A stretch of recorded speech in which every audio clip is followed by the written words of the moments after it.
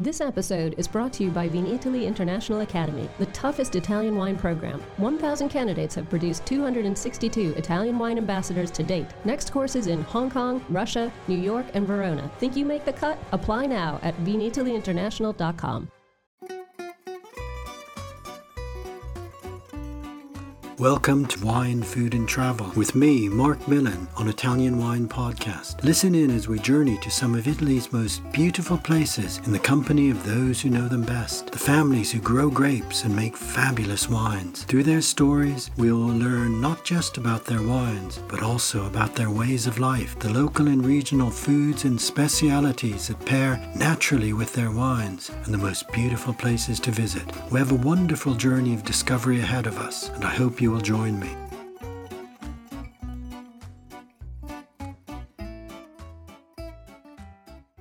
Welcome to Wine, Food and Travel with me, Mark Millen, on Italian Wine Podcast. Today I'm figuratively heading up the M5 from my home in Devon, southwest England, to meet my guest, Gianpaolo Paglia, who's been involved in the world of wine for more than 25 years and who now lives and works in beautiful Shropshire. Gianpaolo is originally from Tuscany's coastal Maremma area, and for 2 decades he developed and created a very successful Maremma wine estate that produced the classic wines of the zone. He's no longer involved in that business, but is still working in wine from his home in England. Welcome, Gianpaolo. Thank you for being my guest this morning. It's a gorgeous day here in Devon. I hope the sun is shining with you up in Shropshire. How are you today? I'm very well, thank you, Mark. And yes, the weather is not bad today. It's dry, which is already a good result in UK. So earlier there was a bit of sun as well. Probably not enough to plant the vineyard right where I am, but there are vineyards around here actually. Oh, good. Well, perhaps we'll talk of those vineyards just a little later. Let's turn first to your home area, Maremma. Can you tell our listeners, I like them to get a picture of this beautiful part of Italy, where it is and what it has to offer that's quite different from other parts of Tuscany? Sure. Yeah, there is a bit of, I think, frustration for people from Maremma because obviously pretty much everybody knows Tuscany, and they all go to Tuscany or they want to go to Tuscany. You usually fly to Pisa, go around the area, which is beautiful, of course, and then they go to Florence, and maybe sometimes they go back to Siena, San Gimignano. So they just cut off that part of Maremma, part of Tuscany called Maremma, which is the southernmost part of Tuscany, which actually encompasses Lazio. So Maremma is a sort of 100 miles stretch of coastal area in Tuscany, and it's very peculiar, very different, much more wild and domesticated than inland Tuscany. It's got a completely different history because of its geography, because of where it is, but it's full of incredible, beautiful things to see. It's much more wild and natural than the rolling hillside of Chianti Classico. Of course, it's on the seaside, so it's a beautiful place to go.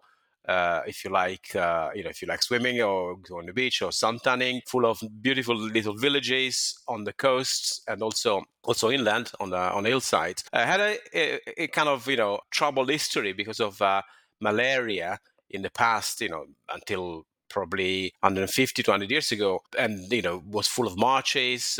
In a way, it reminds me a lot of the Camargue in southern France.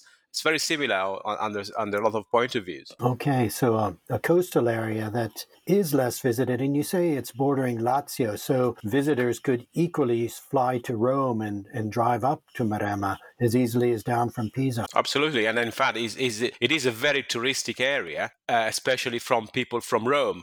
It is considered like the good place to go from Roman people. They want to go in a nearby. An hour and a half from home, but in a much beautiful setting, and full of, as I say, beautiful things, beautiful wines and food, and beautiful coastal villages. So it's very popular. It's just that it's not so much known by people, foreigners. But it is very popular in Italy. And it has a very long and ancient history linked to wine. This was a center of Etruscan civilization as well. Yeah, absolutely. And as you know, wine was always grown, and vineyards were always grown in the area. And Etruscan people were famous to do, and enjoy wines. And then, of course, also the Romans. Also, had in the course of the history, when Italy was fragmented in little different states for about 200 years, there was a state which was like an enclave of Spanish crown in that part of area. So from 1550 to 1720, something like that. That place was actually Spanish territory. So there is a lot of also in terms of wine that has been taken from that heritage, and they change a lot of the architecture. There are beautiful Spanish architecture around in some places, especially the place where I was born, Orbetello, Montergentario. But also, it's funny to see that one of the most important local varieties, and I'm just getting straight into wine now here, it's called Alicante. So already the names give you an idea of Spanish provenance. But Alicante is nothing else than Grenache or Garnacha.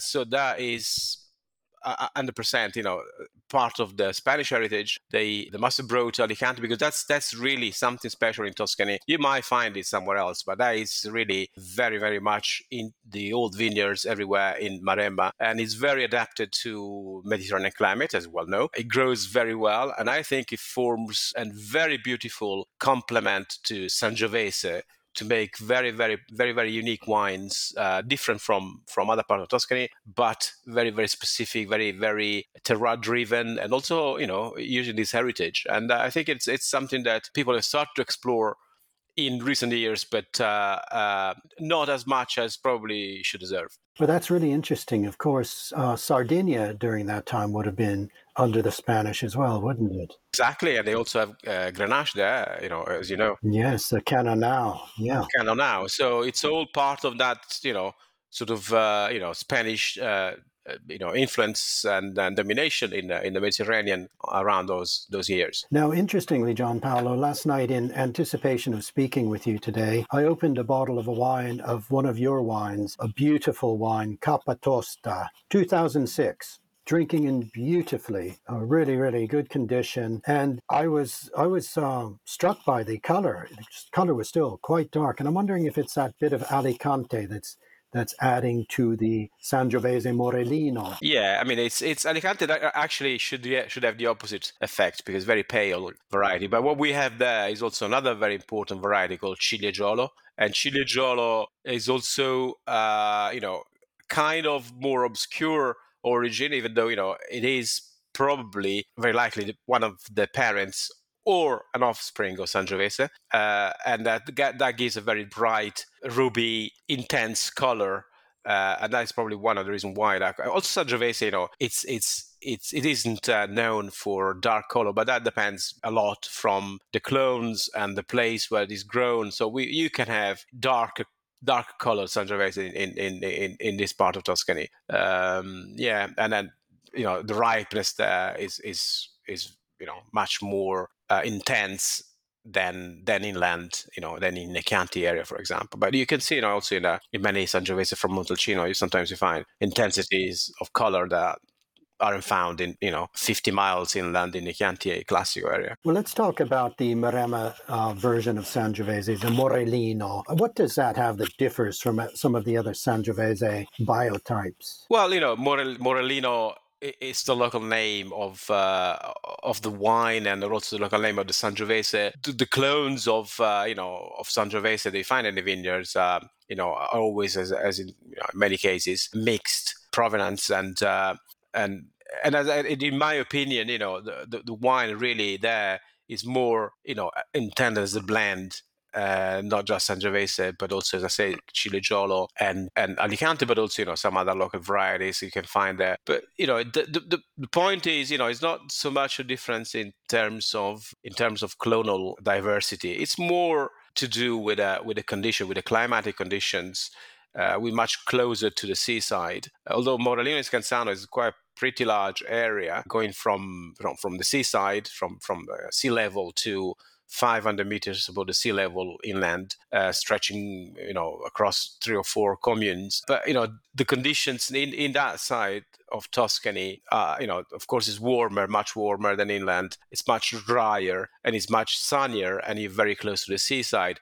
It's similar to Bulgari on that respect, but with much more variation in terms of altitudes and soils. So what do you have here in the end? The result of very, very ripe, full-bodied, big wines that sometimes need to be tamed down a little bit, to be kind of reined, or down to make them more balanced. Otherwise, you would easily have very alcoholic wines, sometimes unbalanced wines. But if you do it properly, you have beautiful wines that very, very true to the terroir. To me, the example I always made, and for some people that resonates probably and becomes a bit more understandable. It's the difference between a Northern Rhone, where you have 100% Syrah wines, powerful, but also much more vertical, and then you compare them to the southern part of the Rhone in Châteauneuf-du-Pape, for example. So to me, Morellino is the Châteauneuf-du-Pape of Tuscany, whereas the Northern Rhone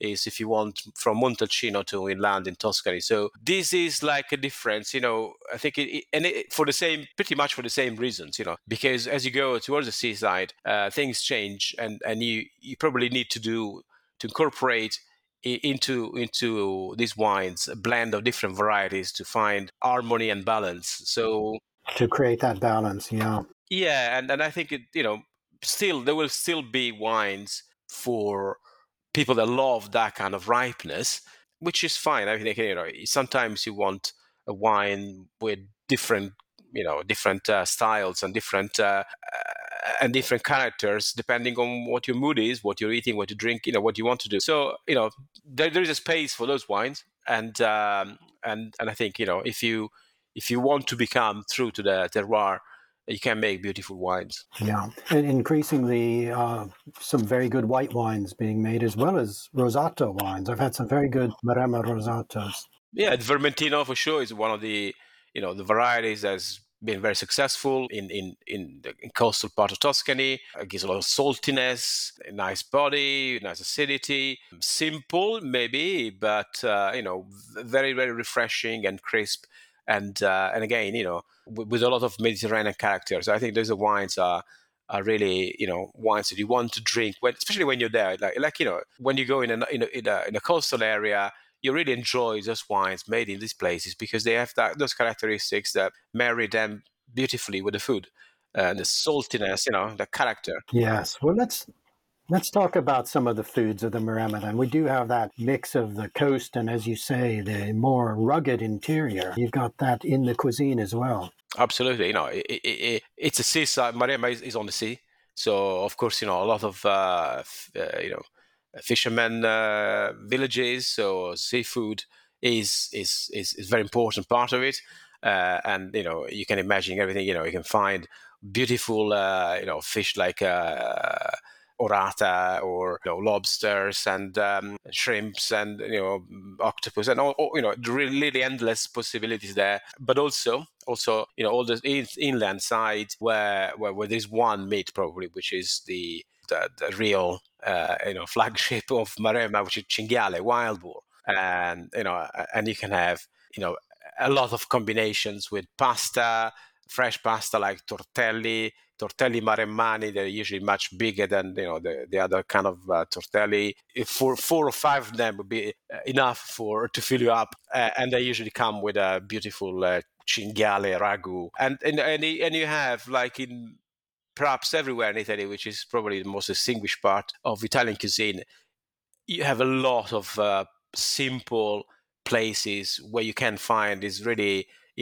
basic staples of Italian cuisine or local cuisine, and you don't need to be in any sophisticated restaurant or setting. You really enjoy stopping by this trattoria or restaurants on these little villages, and you'll always be sure to find these simple but really, really, really speaking of the terroir, of the territorio dishes. And of course there are also beautiful and renowned Michelin star restaurants, very sophisticated restaurants in these little villages on the hills, and also on the seaside. We've been blessed by having the Pelican Hotel since 1960s, which has seen all the jet set from Hollywood and rock stars, and still does. It's very, very private location, and it's very simple as well. It's not luxurious in any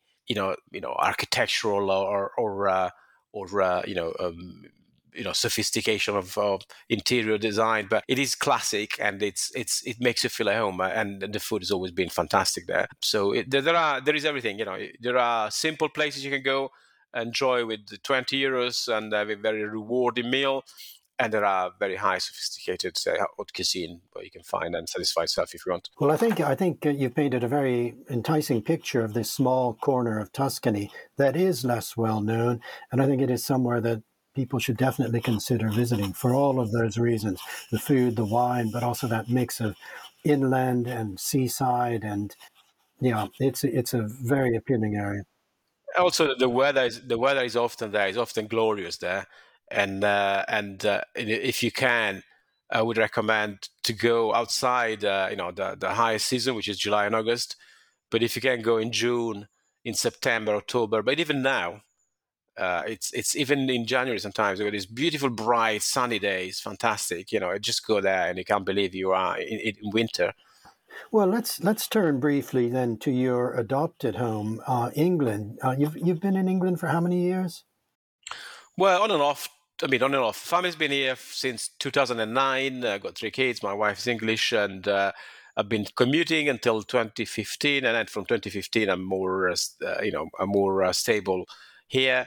And my wife is from the Midlands, so that's where we are. My wife is from the Midlands as well. That's why I'm that's why I'm in England.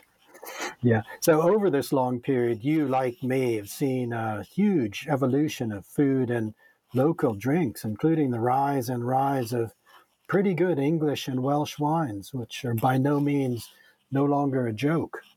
No, they're not. They're not. And I've been also involved in many blind tastings in the master wine course, and with master wines, and with people of very high qualifications. And I can tell your listener that in many cases it's very difficult to pull them apart from good quality champagne. When you drink a blind tasting, good quality English sparkling wines, they're head to head with good quality champagnes. They lack that depth and complexity of the very top cuvée, of course. But that's also because there is no enough history, there's not enough reserve wines here, just to mention one thing. But that, I'm sure that will come as well. But on the high quality non-vintage cuvée champagne, UK, the best UK sparkling wines have nothing to go amiss. Yeah, I agree with you. What would you say is the best quality that English wines at best have? How would you characterize English wines to distinguish, their real uniqueness? Yeah, in of course, the acidity sometimes is much more, spiky and refreshing. But also, they have an orchard fruit quality that sometimes is more difficult to find in champagnes. If this is one of the things that can distinguish them, but it's very difficult to find the differences. But to me, this is probably the characteristics. Yes, I would agree that just in the way that a good English apple is, in my opinion, one of the best apples you can eat anywhere, with that blend of sharp, fruity acidity, and then the ripeness, and that can happen now increasingly with English wines. So it can only get better, and it can only get better because as I say, people building reserve wines there.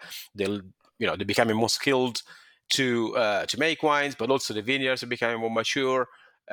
People becoming more experienced in the vineyards as well. So there's a bright future, I think. Also, global warming is a fact, but apart from that, there's a bright future for the wine industry in general. Yes, I think so too. And it's also, you've been talking about how the wines of Maremma pair so well and naturally with the foods of the region. And I'm finding increasingly as well that, we want to drink the local wines when we're in England too. Where I live, for example, we have some very, very good still white wines that pair beautifully with the Lime Bay crab and the fish. Absolutely. Don't discard Bacchus. Bacchus is probably the English white variety for making still wines. And some people, especially in your corner, I think, have proven that can be a really interesting wine when it's done properly. So yeah, there are quite a few things that English wines can talk about, I think. And you're actually living in a very strong food region. Shropshire is known for its local food, strong, good producers, and yeah, it's very rural. It's a rural part of UK, like many other many parts in especially inland, in the Midlands as well. And so a lot of farming there, and as a result, a lot of good ingredients to make very good food and good a good cuisine. Yes, it's and beer, of course. Don't forget the beer on the side. I'm not a very big fan of cider, but I like my beer. Yeah, actually, we have some very good West Country ciders where I am down here in Devon. Well, I should come and taste sometime.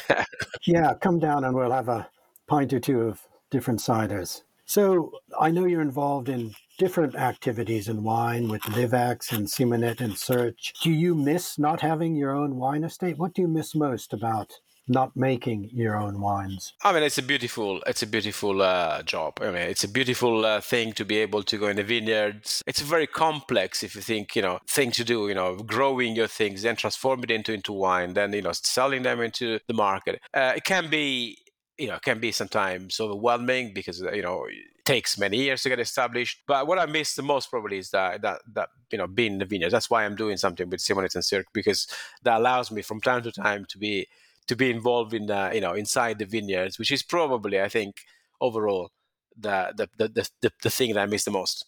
Yes, I can understand that. It's more than a job. It really is an entirely all-encompassing way of life, isn't it? Absolutely. Well, Gianpaolo, it's been great catching up with you again. You have such a knowledge of wine and you speak so beautifully about your region. So I'm really glad we've been able to meet up again. I still have a couple of cases of your wines in my cellar, which I'm enjoying drinking, and I will continue to enjoy drinking them and thinking of even more vividly of Maremma now that we've had this chat. So I wish you well with your work in wine, and I look forward to meeting up maybe down here in Devon sometime soon. I'm sure we will. And thank you very much for reaching out and give me the chance to to revive an old friendship, and also to talk about my region, which is always a special place to me. Great, thank you very much, and see you soon. Bye to all. Bye. We hope you enjoyed today's episode of Wine, Food and Travel with me, Mark Millen, on Italian Wine Podcast. Please remember to like, share and subscribe right here or wherever you get your pods. Likewise, you can visit us at ItalianWinePodcast.com. Until next time, chin chin.